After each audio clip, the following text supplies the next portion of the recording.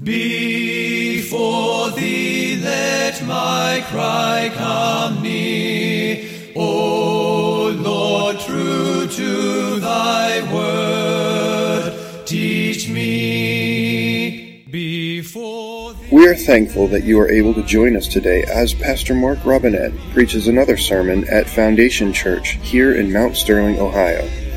If this message is an encouragement to you, and we pray that it will be, please consider taking the time to go to www.foundationfellowshipchurch.org and let us know. Thank you, and may the Lord richly bless you through His Word. Let my lips thy praise confess. Yea, of thy word my tongue would sing.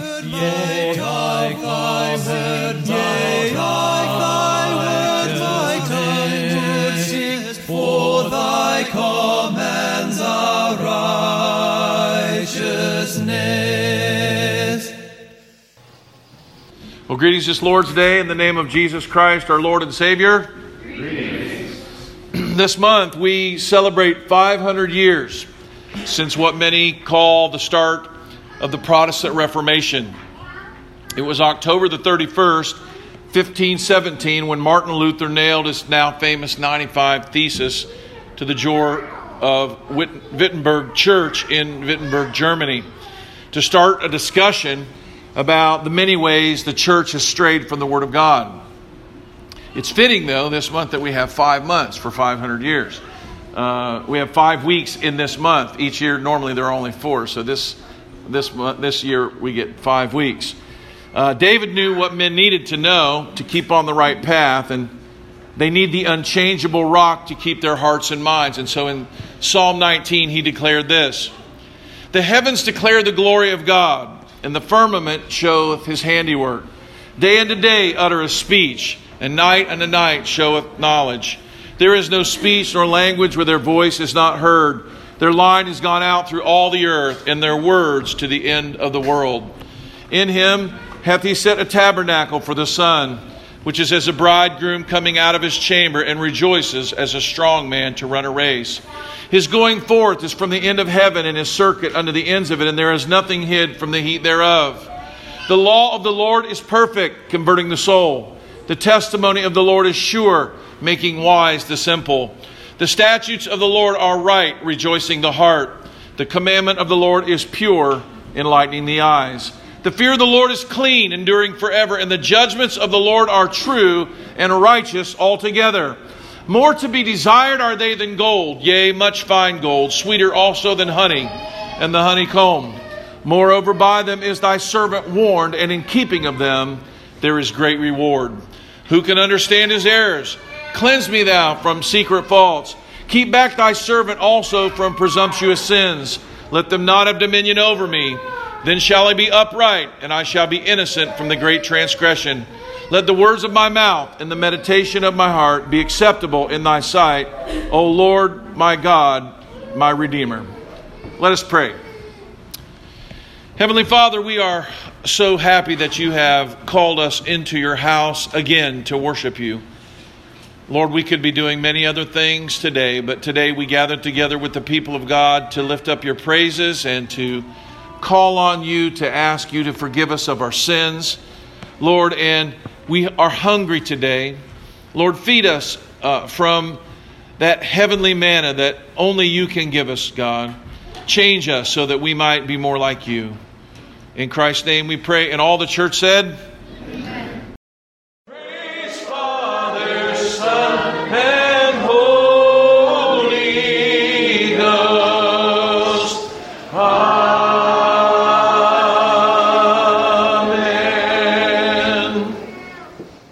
Please remain standing for just a couple more minutes as I read to you my text from Matthew chapter 5, verses 17 through 20. It is from the Sermon on the Mount. My sermon today is called Jesus, the Great Reformer. Matthew 5:17, Jesus said this. He said, "Think not that I am come to destroy the law or the prophets. I am not come to destroy, but to fulfill. For verily I say unto you, till heaven and earth pass, one jot or one tittle shall in no wise pass from the law till all be fulfilled. Whosoever therefore shall break one of the least of these commandments and shall teach men so, he shall be called least in the kingdom of heaven. But whosoever shall do and teach them the same shall be called great in the kingdom of heaven. For I say unto you that except your righteousness shall exceed the righteousness of the scribes and the Pharisees, you shall in no case enter into the kingdom of heaven. Let us pray. Lord, we love you. We thank you for loving us and for calling us again into your house to hear your words. We pray as we talk today from your word that you would speak to our hearts and that you would change us and that you would transform our minds, that we may be renewed by your Spirit today. In Christ's name we pray. Everybody said amen. You may be seated. Jesus was the great reformer. Everybody say, Jesus was the great reformer. In fact, we know he was the greatest reformer that this world has ever seen. As I said earlier, each year we celebrate the Protestant Reformation, and this year's special because we celebrate how many years? Everybody say 500. 500 years since Martin Luther sparked the great fires of a much-needed change that swept through the church in the 16th century. We celebrate these things not because it was the first time the church has ever needed to make corrections in its course, but because this history is a great reminder of how easy it is to go to the left or to the right off of the narrow way. Remember in our reading from 2 Kings, Josiah read, and what was the first thing that he noticed? He noticed, we have gone off to the right and we have gone off to the left. And the way that we need to stay on it is by God's Word. In the often quoted words of the Spanish poet George Santayana, from his work, The Life of Reason, he said, those who cannot remember the past are condemned to do what? Repeat it. Here we could be living a wonderful life and we could be doing good things, but we could be establishing things that are taking the church off to the right or off to the left. And so the spirit of Reformation says we need to constantly be going to God's Word to keep at the center. Amen? This great chapter of history that we are studying and learning about and focusing and celebrating is important because it shows how we need this constant reformation, or everybody say semper reformanda, from our own sinful tendencies toward the truth of God. How we need to be checked from our tendencies to go hard right or hard left, to overreact to the problems of the day this way or that way, or stray from God's commands, from what He commands and what He condemns. You see, doing and sinning against God is not merely in what we do. It's not merely if you steal from your brother's money jar $1 you've stolen. Stealing is not just the things that you do that violate what God says you're not allowed to do, but stealing is also, sinning is also not doing what God commands. How does the Catechism say it? What is sin? Sin is any want of conformity unto or transgression of the law of God. We often focus on the transgressions. What are we not allowed to do? And we don't often focus on what God says we must do. In Josiah's day, as we read from the book of 2 Kings chapter 22, he realized that the great sin that they were doing was that they were not doing what God had said. And so they said, he realized that God's judgment were going to be poured out on people who were not doing what they were told to do. And so that's what Reformation reminds us of. The church should be a paragon of moderation, not the hotbed of fiery revivals or reactionary, non-emotional intellectualism. Non-emotional intellectualism is off to the one side, and fiery emotional revival is on the other side. God's people are not people that should be straying to the right or to the left. They should be on the narrow way. That's what the narrow path is all about. It's not the narrow path doesn't mean it's impossible to do it. It doesn't mean that it's so extreme that no one would be willing. It means that what's the hardest thing for us to do is to stay in the center. We want to go and be more holy. You know, Andy was mentioning the Sabbath. It was almost like you were part of what was going on with me this week. There was a man in another church, and he'd come to this differing view of the Sabbath, that it was really bothering him what people were doing at church.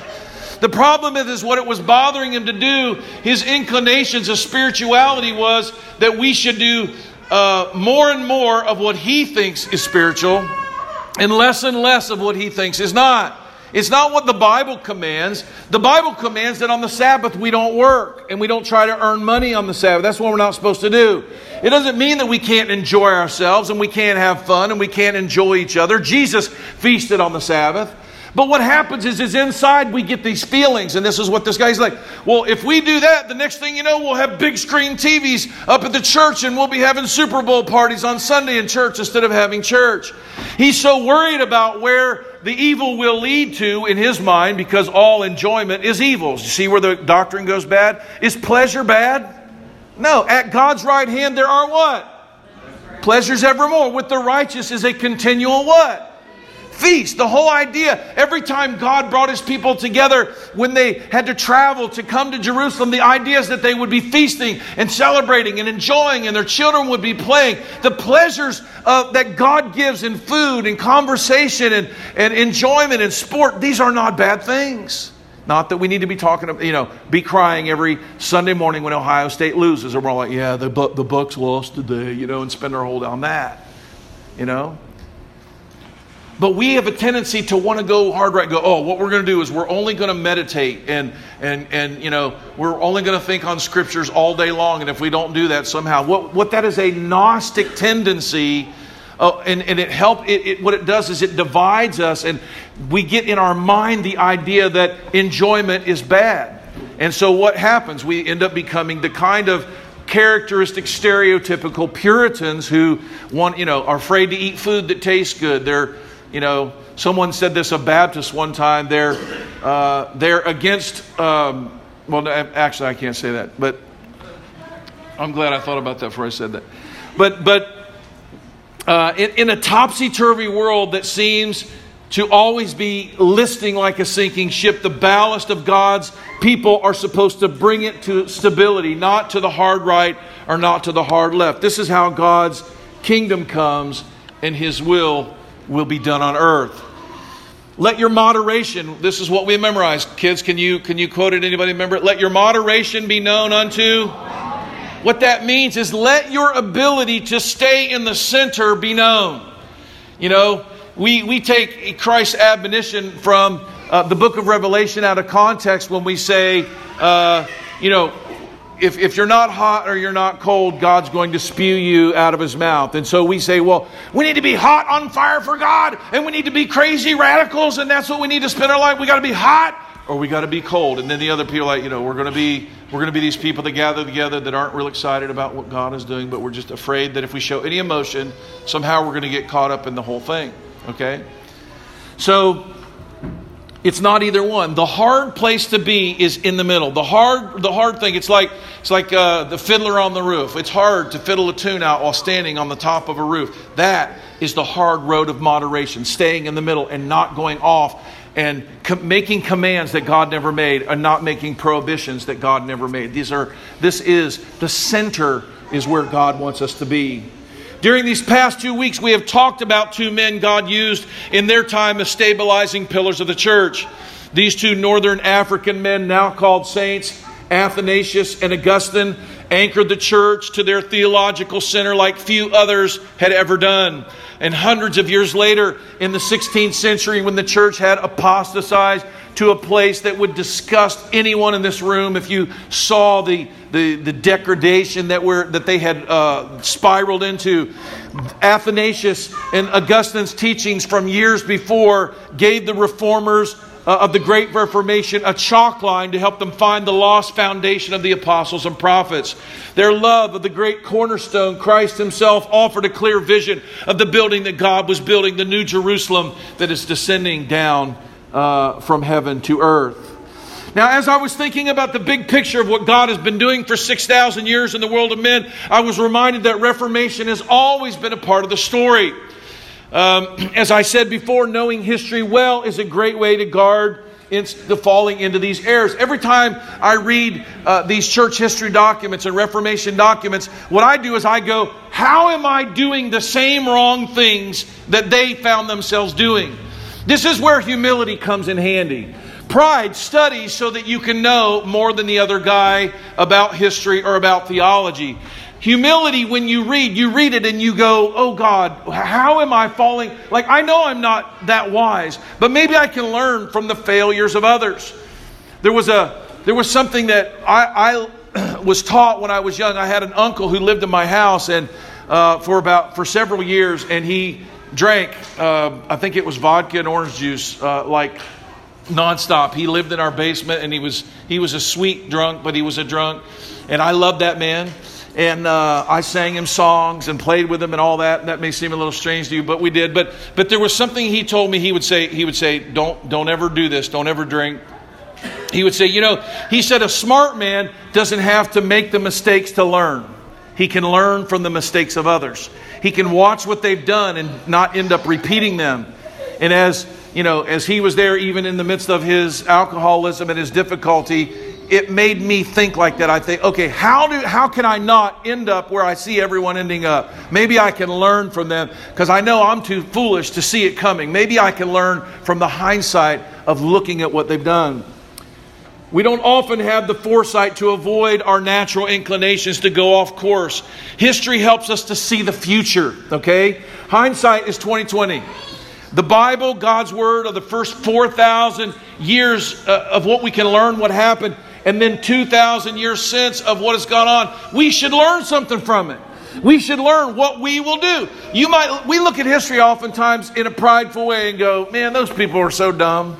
I can't believe it. I can't believe that, Dad, do you know people lived on poles? They would go up on the top of this pole and they would live this life because they're like, I want to be removed from the things of this world and I don't want to interact and I want to be so holy. I'm going to live on top of the pole. And now when I'm reading this story, I'm going, well, what about the people having to bring food to him and to take care of him? But these people would live. They would never come down from the pole for like 15 years. And they were so holy and so transcendent. Guys, were they holy and transcendent, or were they lunatics? They were lunatics. If anybody was living on a pole for 15 years, you would all know the foolishness of it. But at the time, it seemed so holy. It seemed so spiritual. We don't have this today very much, but there would be people, they would go and they would build these monasteries and good things happen there. But they would go and live in a cave for their entire life, and they would be so spiritual they wouldn't even speak out loud, because somehow that was supposed to bring glory to God. We can learn from these things they did in history. If we look at them in humility instead of pride and go, how dumb were they? We can go, well, what am I doing? How am I finding myself in here? Jesus was the greatest reformer of all, of course. He was the great reformer. His words in life hit at the heart of where we need, and we will always need, reformation. If you compare the Sermon on the Mount, and don't get scared about what I'm going to say, okay, because this is it's like a whole book here.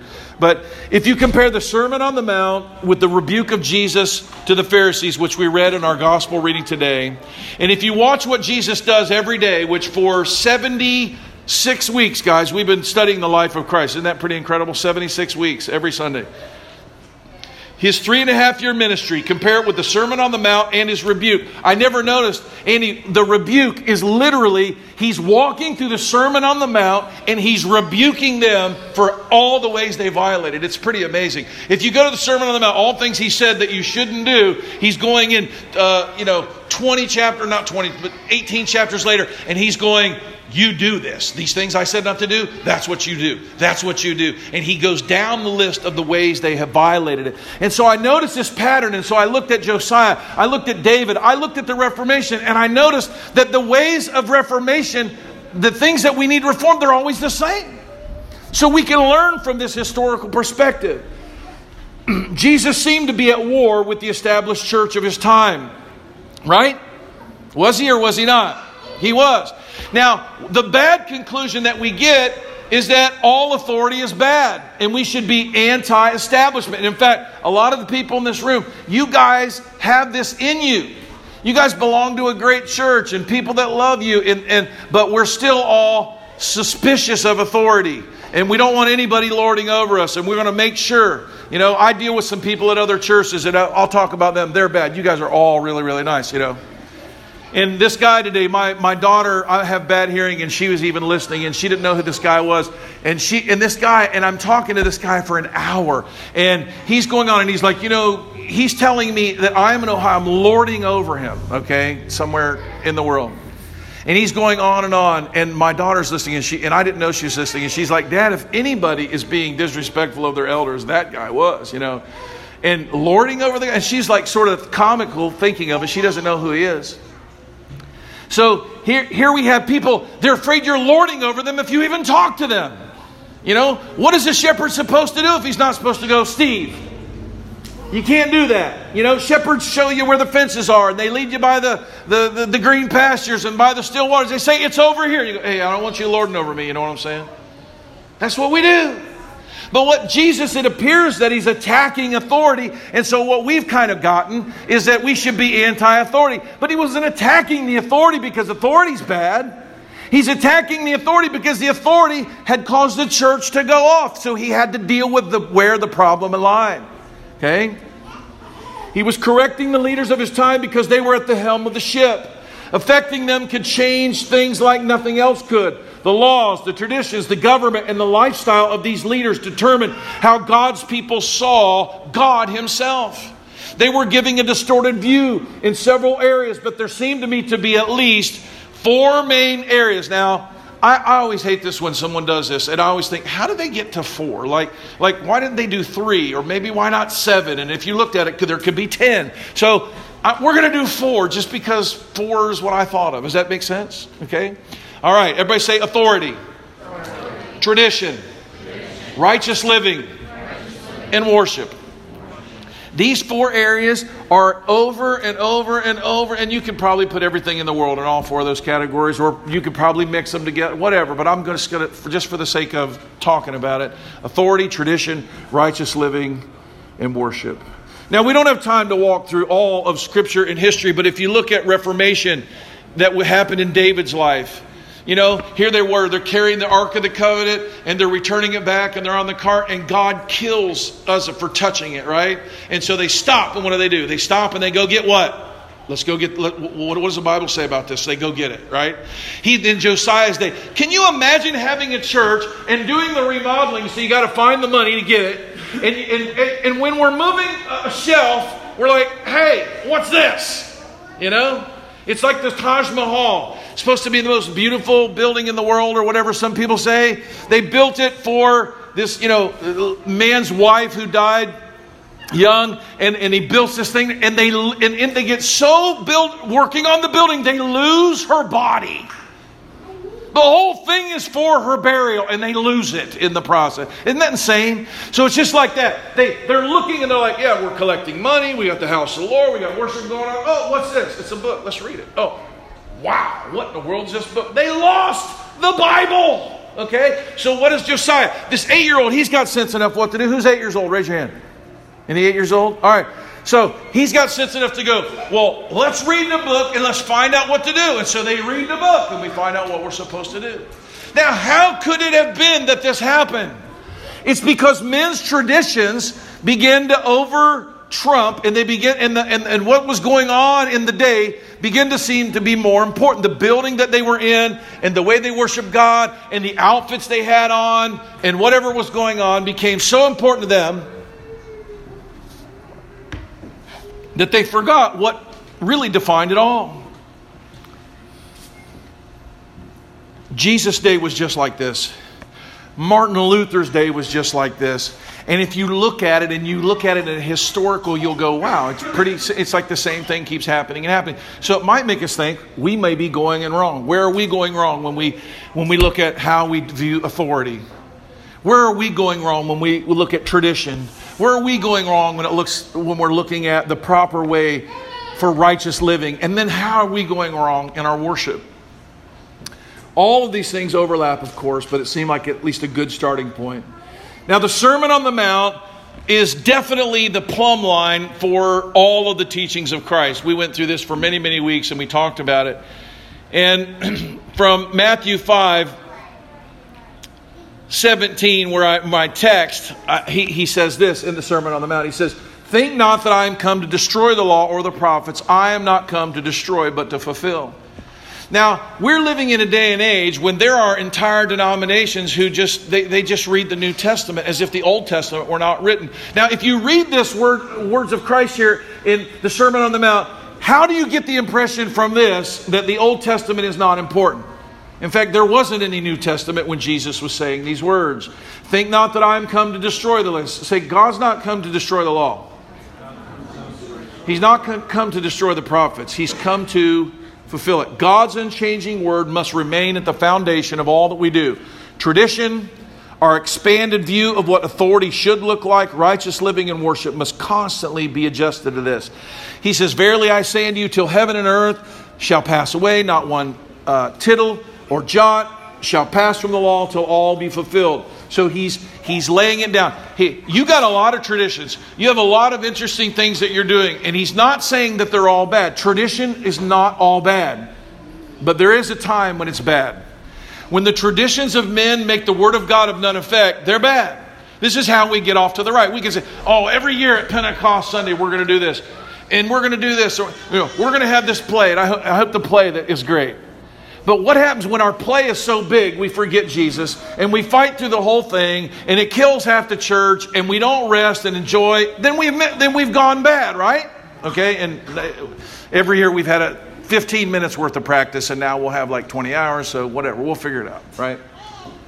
So, whosoever shall break one of the least of these commandments shall teach men so, he shall be called least in the kingdom, but whosoever shall do and teach them, he shall be called great in the kingdom. Jesus is saying in the Sermon on the Mount, you've got traditions. I'm not saying they're bad. There's things that you're doing. There's lifestyle. There's clothing that you wear. There's ways that you worship. But when those traditions get so expanded and so beyond, they'll fight over those little things that Jesus never said anything about.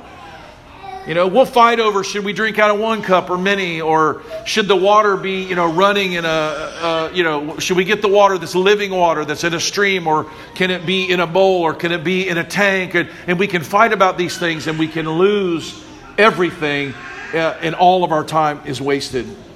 Now in Matthew 23, Jesus begins to lay these people out, okay?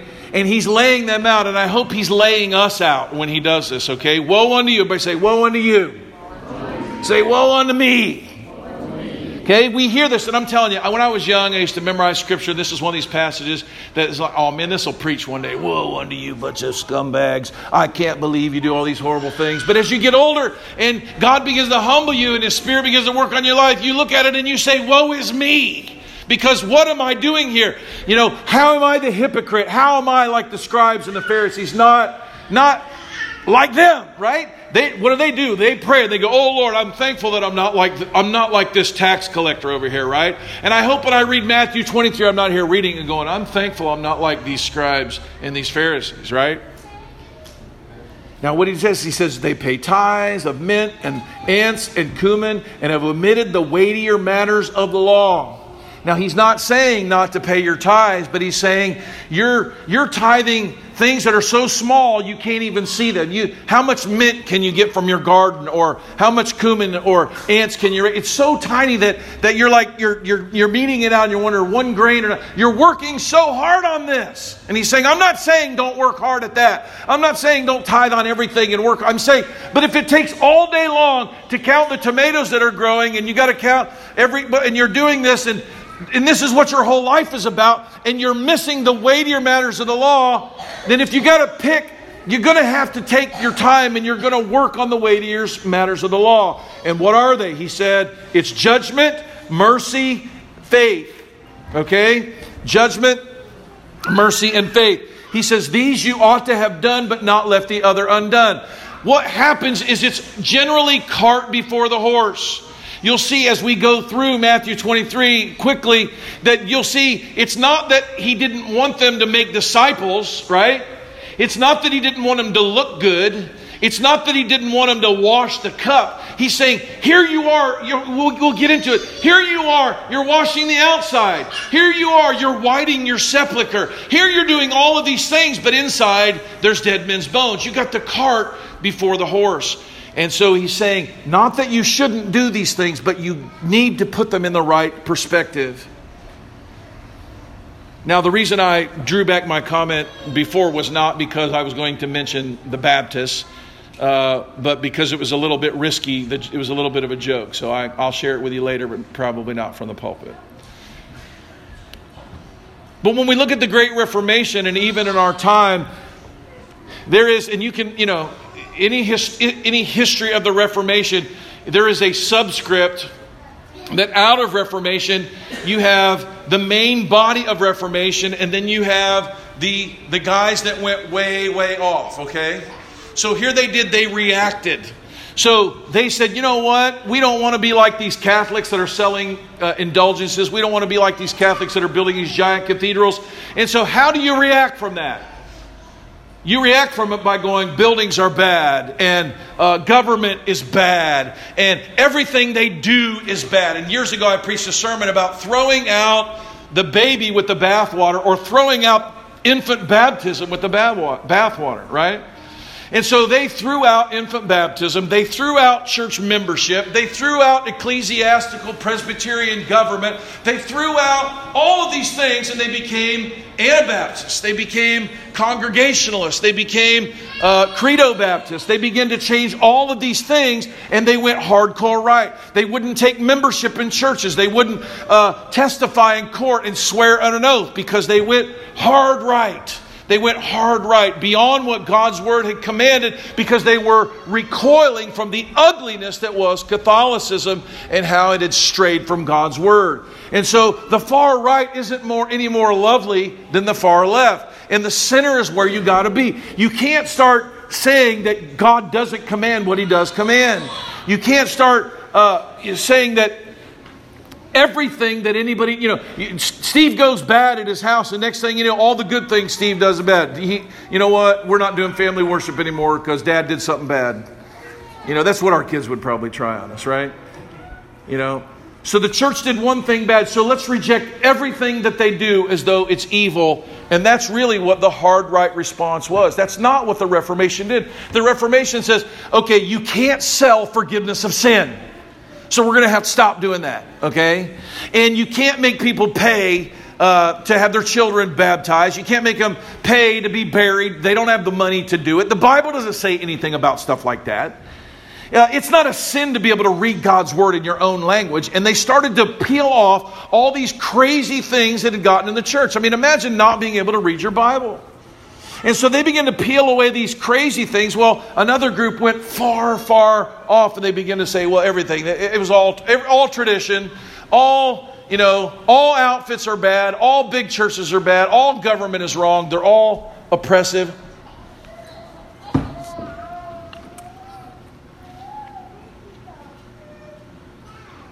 We've picked up on this in our day and age because of abuse. And we've become anti-authority. And I'm telling you, it's going to hurt. It'll hurt you. It'll hurt you, and you won't be able to be pastored right. You won't be able to be shepherded and loved by your elders, because you're so like, hey, I don't want them to, and Tim, you got this. It's one of your inclinations. Like it's in there. It's just kind of like, wait. I don't want to become a cult member. I don't need that. It's in you. It gets in us, and we're afraid. And we got to say, no, I'm not going to be afraid. I've been around 20 years, and I'm pretty sure we're not involved in some crazy cult. I'm going to allow my pastor to pastor me. Now, I'm not saying that Tim's got horrible problems, but it's his first inclination sometimes is this, But it's in there. It's your dad's, your anti-authorityness. And we get in it as home churchers and homeschoolers and all this stuff. We don't want the government involved in our life, and we don't want anyone messing with us, When it comes to tradition, we say it's all bad. Tradition has a strong place in God's Word. We tend to want to establish tradition, and we should. We just need to be careful how we do it. We need to be careful not to develop our own Pharisaical class of robed scholars whose main focus is on how good we can be. Okay? And this sort of defines a problem that we have in the church today. How squeaky clean can our kids look and be? How good does it feel when our relatives go, wow, your kids are are more behaved than any kids I've seen. And wow, look, they comb their hair, Wow, they don't wear pajamas to Walmart. Wow, they don't, tell you you're an idiot, and they don't have, red Kool-Aid stains on their face 24/7. And we like it, and so the more they do that, the more we like it. Wow, we're good, and how many tests can our kids take, and how much smarter are they? And oh my goodness, and oh, we're so righteous and we're so holy, and our children look so beautiful and godly. You can get to loving that and become something very, very ugly to God. We need to be a people of simplicity and humility, making sure that our traditions do not make the Word of God of none effect, that we are more focused on our catechism than we are the Word of God. And that's not a reproach that we're working on the catechism. But we can become so focused on our kids learning the catechism that they never learn the Bible. I was surprised when I read the foreword to The Incarnation by C.S. Lewis, that in his time he said, people should read the Bible. He said, all we're doing now is reading commentaries about the Bible. No one actually reads the Bible anymore, And the catechism is fantastic. We can learn it, and everyone knows the catechism, and you quote a scripture, and they're like, huh? What? What's that? What's that? What does that say? Or even you quote a scripture and someone answers you to try to act like the catechism is on par with the Word of God and debate you. It's like, oh no, we're not doing that. The Bible says X, Y, Z. Well, but the catechism says. Well, it's like, well, whoa, not even to be brought out, inappropriate. Okay. Not saying I think the catechism is just dead on, but I hope you understand what I'm saying. We can focus on developing elders, and what we look at is things the Bible doesn't, We're in this television society, this internet communication society, and we think the most important thing is could a guy teach? And you know what? Hey, maybe you like listening to me teach. Maybe I can keep your kids interested for a little while. But folks, it better be a different standard than are they scholarly? Have they been through all the things? Can they answer all the questions? I mean, I had recently another one telling me about how this person, man, they really should be an elder. And I'm listening to them and I'm going, how crazy are these people? They're like, well, the only part that he's missing is whatever. And I'm like, what? I mean, I know this person. I'm like, what do you mean? Well, the only part is missing is just dealing with people. I'm like, okay. That seems to me that maybe that should be moved to the front. How about that, guys? An elder should be able to deal with people. He ought to be apt to teach. We can get the cart before the horse. Oh, he's theologically sound and he's smart and he does good in business or whatever. Does he talk to people? Does he love people? Does he go to them? Does he include them? Can he work in a team? These things are the kind of things that are told to us in Scripture that are the most important, but we can become lovers of scholarly, lovers of people who can communicate well, people that look good, like me. Beautiful people. You guys like my hair? I'm growing my hair out. Did you guys notice this? If you don't notice it, don't say anything. It'll hurt my feelings, okay? But there's hair coming out again, all right? Righteousness is another thing, and I know these are overlapping, but, the Bible says our righteousness should be judged by the way that we make judgments about other people, the mercy that we display, and the faith that we live by. That's what righteousness is. Now, we think righteousness is something else. I'm telling you, we get it in our head that we think it's something else. You want to know if man is righteous? He'll be a man who walks by faith and not by sight, who doesn't respond in fear, who isn't just anti-everything, but he's for something. That's what a righteous man is.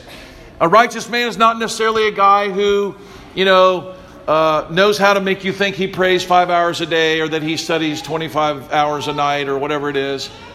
That's not what righteousness is. One who I can't believe you would ever think I would do that. I mean, you would really think I would do that. There are people that can make you think they're really holy and you have no idea what they're living like. They know how to act that way. Righteousness is not a person who doesn't live life, who doesn't drink deep, a man who's not passionate, who loves things. That is the definition of righteousness. A man who lives a life that is exciting and beautiful and appealing. Why? Because that's the life that God has for us. We should be enjoying our lives. Worship.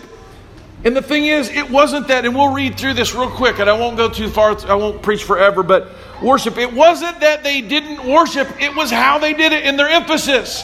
Jesus is having to stand by the temple and watch a woman walk by, and he's having to explain that the people that appear to be important aren't really the people that are really impressing God. You guys remember this? So a woman's coming by, and she's got this offering that no one would even stop. If it was on the ground, no one would pick it up. But this woman comes, and Jesus points out, do you understand, men? This woman has given more than anyone here. You see, giving in worship isn't giving God our crumbs. It isn't just doing our duty to pay our tithing. But this woman gave everything she had in faith to God. And God said, that is worship. And we go, well, it's something else. It's what we do on Sunday. It's these books. It's a liturgy. No. Jesus stood by and he watched the guys say the kind of prayer that maybe we could write back here. And he's praying the prayer, oh Lord, I thank you that I fast twice a week and that I tithe of everything that I have and that I'm not living like a wretched sinner. Oh God. And there's this other guy who's beating upon his breast, who can't even approach, who feels like he shouldn't even go. And Jesus goes, oh, now, there's worship right there. You see Jesus pointing it out? He points it out because we can't see it. Because what we see is we go, oh, is the holy worship of God going on like it should? Sometimes when I talk to my brothers and they talk to me like that, I want to like smack them. And you might go, what are you talking about? I'm not saying that they're all wrong. I'm saying it's in us all to go wrong the other way.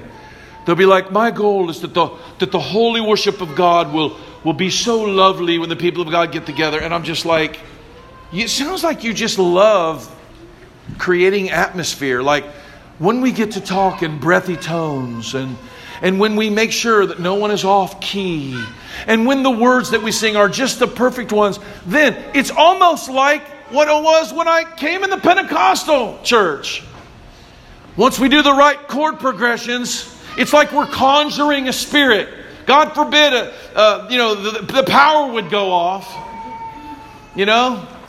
God forbid you're in the prayer room. Oh God of mercy. And who was telling this story the other day? Who was telling me a story about the person turning off the lights? Was it you? Was it you, Steve? He said they were in there and they said, and before church people, the people of God, the people that were spiritual would show up. Now, it wouldn't be any of you, okay, because I know this about you. They would show up an hour before church to pray. And they would come and they would go and they had a back room and they'd turn the lights down just a little bit and people would begin to pace. Oh, God. Oh, and in you haven't been around this, but in Pentecostal, then someone, they get it going. And next thing you know, they're all kind of feeling it together. And it's all good, right? And then someone walks in, the lights are in, and they flip the light switch on. Click. Someone goes, oh, you just stopped the move of God. Turn the lights back on. They go over there, they turn the lights back on. Oh, God, someone goes, come on. So this old guy, he goes, I just can't see. He flips the lights back on. It's all messed up. Now the Holy Ghost is scared and he's left the building and he's afraid. And now the Spirit of God is not moving.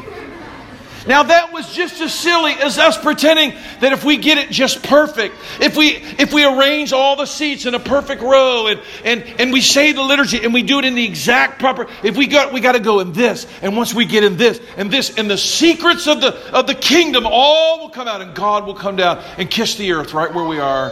Hallelujah. I don't think so.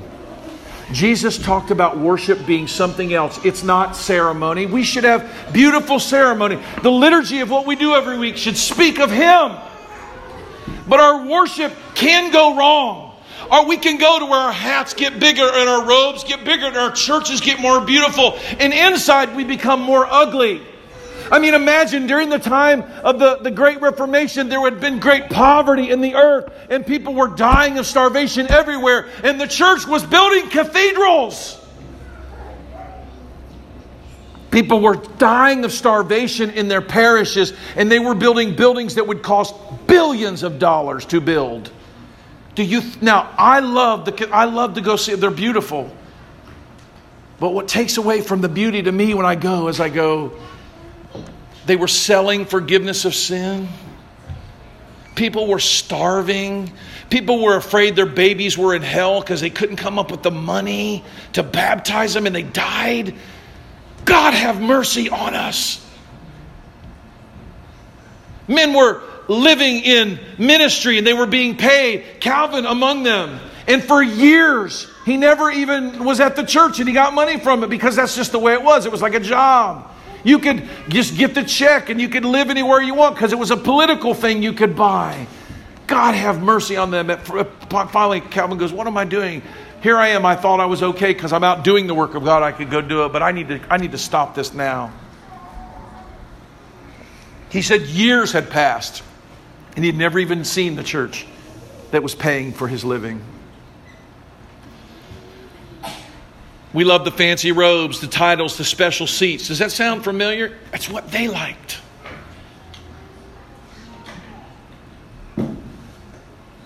I'll close by going through this as quickly as I can. Jesus spake to the multitude and to the disciples, saying, the scribes and Pharisees sit at Moses' seat.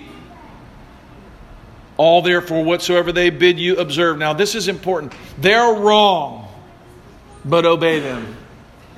Now, for you anti-authority people, this is pretty rough. Scribes, they sit in Moses' seat. They're in charge. Everybody say they were in charge. Now they're off and they're wrong, but they're in charge. But he says, obey them. Now, isn't that amazing? All that they tell you to do, do it. I've never heard anyone use that scripture as a church authority scripture, but Jesus is laying it down. Obey what they tell you to do, but don't live like them. And he starts to go in. Now, see, this is where it's at. He says they bind heavy burdens, grievous to be borne. Now, they had the authority. See, we don't even think the church has real authority, but they're laying these burdens. He didn't say, don't bear these heavy burdens.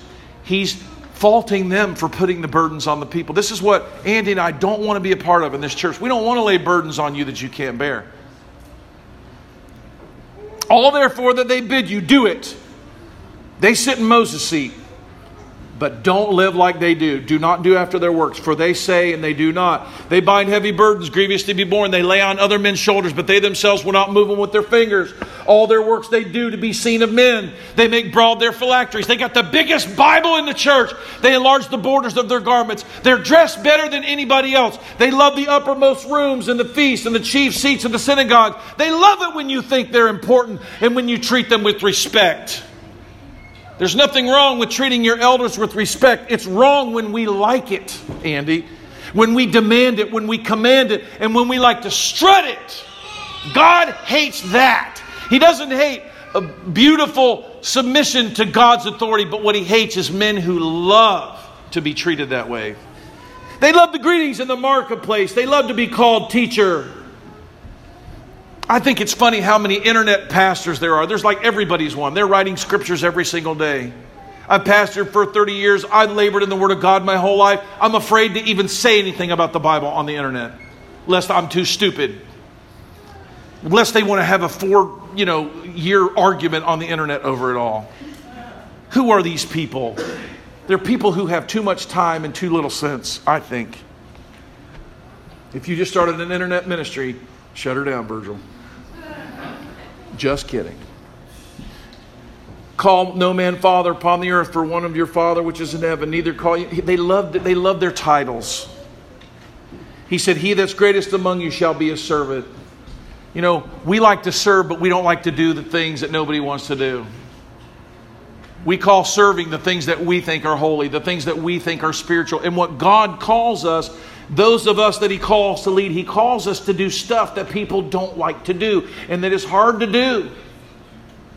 And man, I feel good today in the pulpit now because I can't even hardly close my hands and I got splinters all over me and I stayed up to 2 o'clock in the morning several nights this week. Man, I feel real good. God help me if I do. That's my job.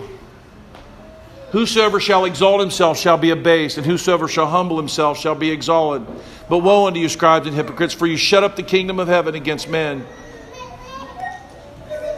He's saying you haven't been merciful to people. You've been too hard on people. You've made them all think they're never going to make it to heaven. You've treated them like dogs. And he said, you know what? A man that is a righteous man and a righteous leader, he will be a man of mercy. He will be a man who wants so much to restore and to bring a man into a good place. He's not afraid he's going to lose a buddy. He does it for the glory of God, but he does it with mercy.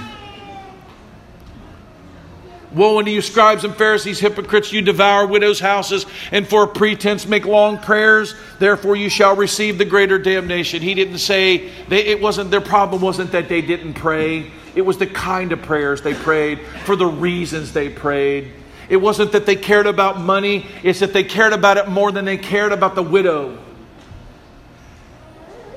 Woe unto you, scribes and Pharisees, hypocrites! You compass land and sea to make proselytes. He's not against discipleship. He's against discipleship that makes someone your follower. Paul only said to follow me as I follow who? Follow Christ. The role of all of us as parents should not be for us to raise up 6, 7, 8, 9, 10 fans of ourselves who follow us, who want to live next door to us. We need to raise up children who love God, who want to follow Him to the ends of the earth, who don't care if they get to live next to us, and who we shouldn't care if they do. If we're blessed if they do. But they're not ours anyway. And we can make proselytes and disciples of those in land and sea, what? To sit around and say, you've been a really good mama. You've been a really good dad. Look how good you've done. And we can make our children that for our lives instead of servants of God who would be willing to die just like the reformers did. Who would be willing to die just like Jesus did. He goes on, he said, you swear by the temple and you say it's nothing. You swear by the gold of the temple. And they had all these rules. And he's saying you made up a bunch of ridiculous nonsense rules. That's what you're doing, scribes and Pharisees. And it sounds spiritual. And I'm telling you, this is one of the things we go wrong. And you can read about this in Colossians. There are things that feel really, really spiritual. And he's describing one. Some people say, I will pay you back. And I swear by the altar that I will. Doesn't that almost sound spiritual? Nothing spiritual about it. That's a wood. That wood right there used to just grow outside somewhere. Part of it might have been used to burn a fire in somebody's house. There's nothing. Swear by the altar? But it sounds spiritual, right? There are things that we do that make us feel spiritual. Colossians said there are things where we abase ourselves or we deprive ourselves or we live these extreme lives, And somehow we think we're impressing God.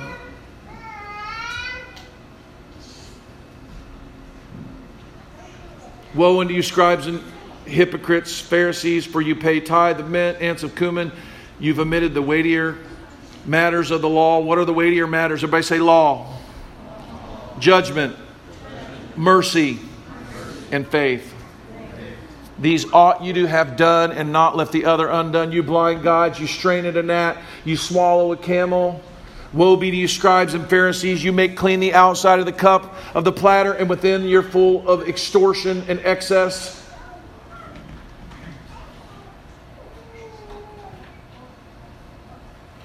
We are all so filthy rich and have more than we need. And when we mully-grub and we complain that we're poor, next person to make comment about how poor you are to me is going to get a earful. We're the richest people on earth. We're in the top, whatever, tiny percent of the entire world. They live in struggle every single day. And because we have a few little problems, folks, don't say you're poor. Outwardly, you appear righteous unto men, but inside you're full of iniquity. He starts to close it. He says, and this is Reformation, Jesus style. This is Reformation, our style. He said, you know what your problem is when you look at history, you think that wouldn't be me. If I had been in the days of our fathers, we would have never taken part in killing these prophets. That's what we do. We look at history through the lens of, I wouldn't be that guy in that story. That's what we do. When we do that, it's just flat out pride. Wherefore you are witnesses yourselves that you are the children of them that killed the prophets. And what Jesus is saying is, You think you wouldn't have killed him? You would have killed him. You think you wouldn't have sold the indulgences? You would have sold them. You think you wouldn't have lived free off the church if you could have? You would have. You think you wouldn't have? You would have. He said, you're serpents, you're a generation of vipers. He's explaining to them their need for grace. This is not, it doesn't end with you're all bad. It ends with you are evil. Humble yourself before God. Repent of your sins. Rend your hearts, not your garments. And God will be pleased with that. God is going to be pleased with the righteousness of Christ, not Jeff's, not Paul's, not mine. God isn't requiring perfection from us. Can anyone be saved? You guys know the catechism question? Can anybody be saved by the doctrine of works? Or the covenant of works? Say no, none can be saved, right? Can anyone change his own heart? Everybody say, no, none can change a sinner's heart, right? Only God can do that. And so we fall upon the mercy of God, but we need to live in humility. The humility that says, I am easily strayed to the right and to the left. Remember Paul's admonition to the Ephesians. He said that we henceforth be no more tossed to and fro about every wind of doctrine by the sleight of men and cunning craftiness whereby they lie in wait to deceive. He's saying the walk of God is not a walk that lists and strays, but we got to stay in the middle. He tells them that judgment is coming. And what I would tell you today is not that judgment is coming, but that reformation can be coming to us as a church. That we can constantly be reforming if we look at these areas, and instead of looking how bad they were and how we wouldn't be so bad, we would look at ourselves and say, how am I doing the same thing? And how can I be anchored in the Word of God? How can my life focus on the majors, on faith and on mercy and on judgment and on law? How can I learn to love the beautiful traditions that my fathers have given me and establish new ones, but not make them more important than God's Word? How can I help my children to understand what the center is of the Christian life? And the answer is by finding it yourself.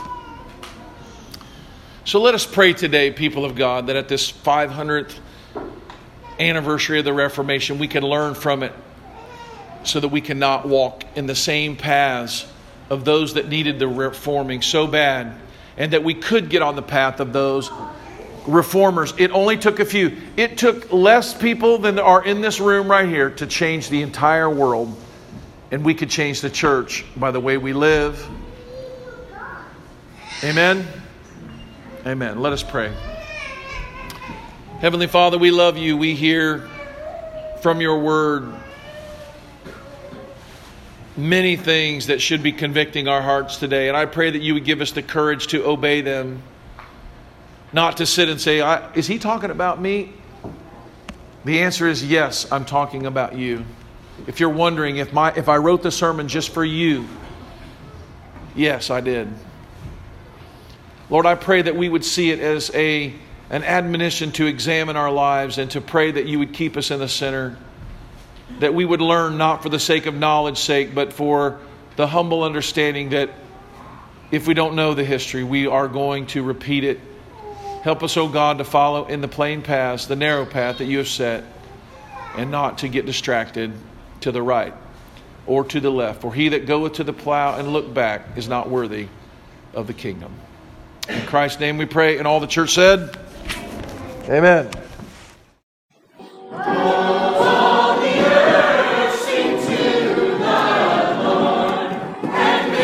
Hello, this is Pastor Mark Robinette of Foundation Church. Thank you for taking the opportunity to listen to our audio sermons. We would love to hear from you if you have any comments, questions, or just to let us know how they served you.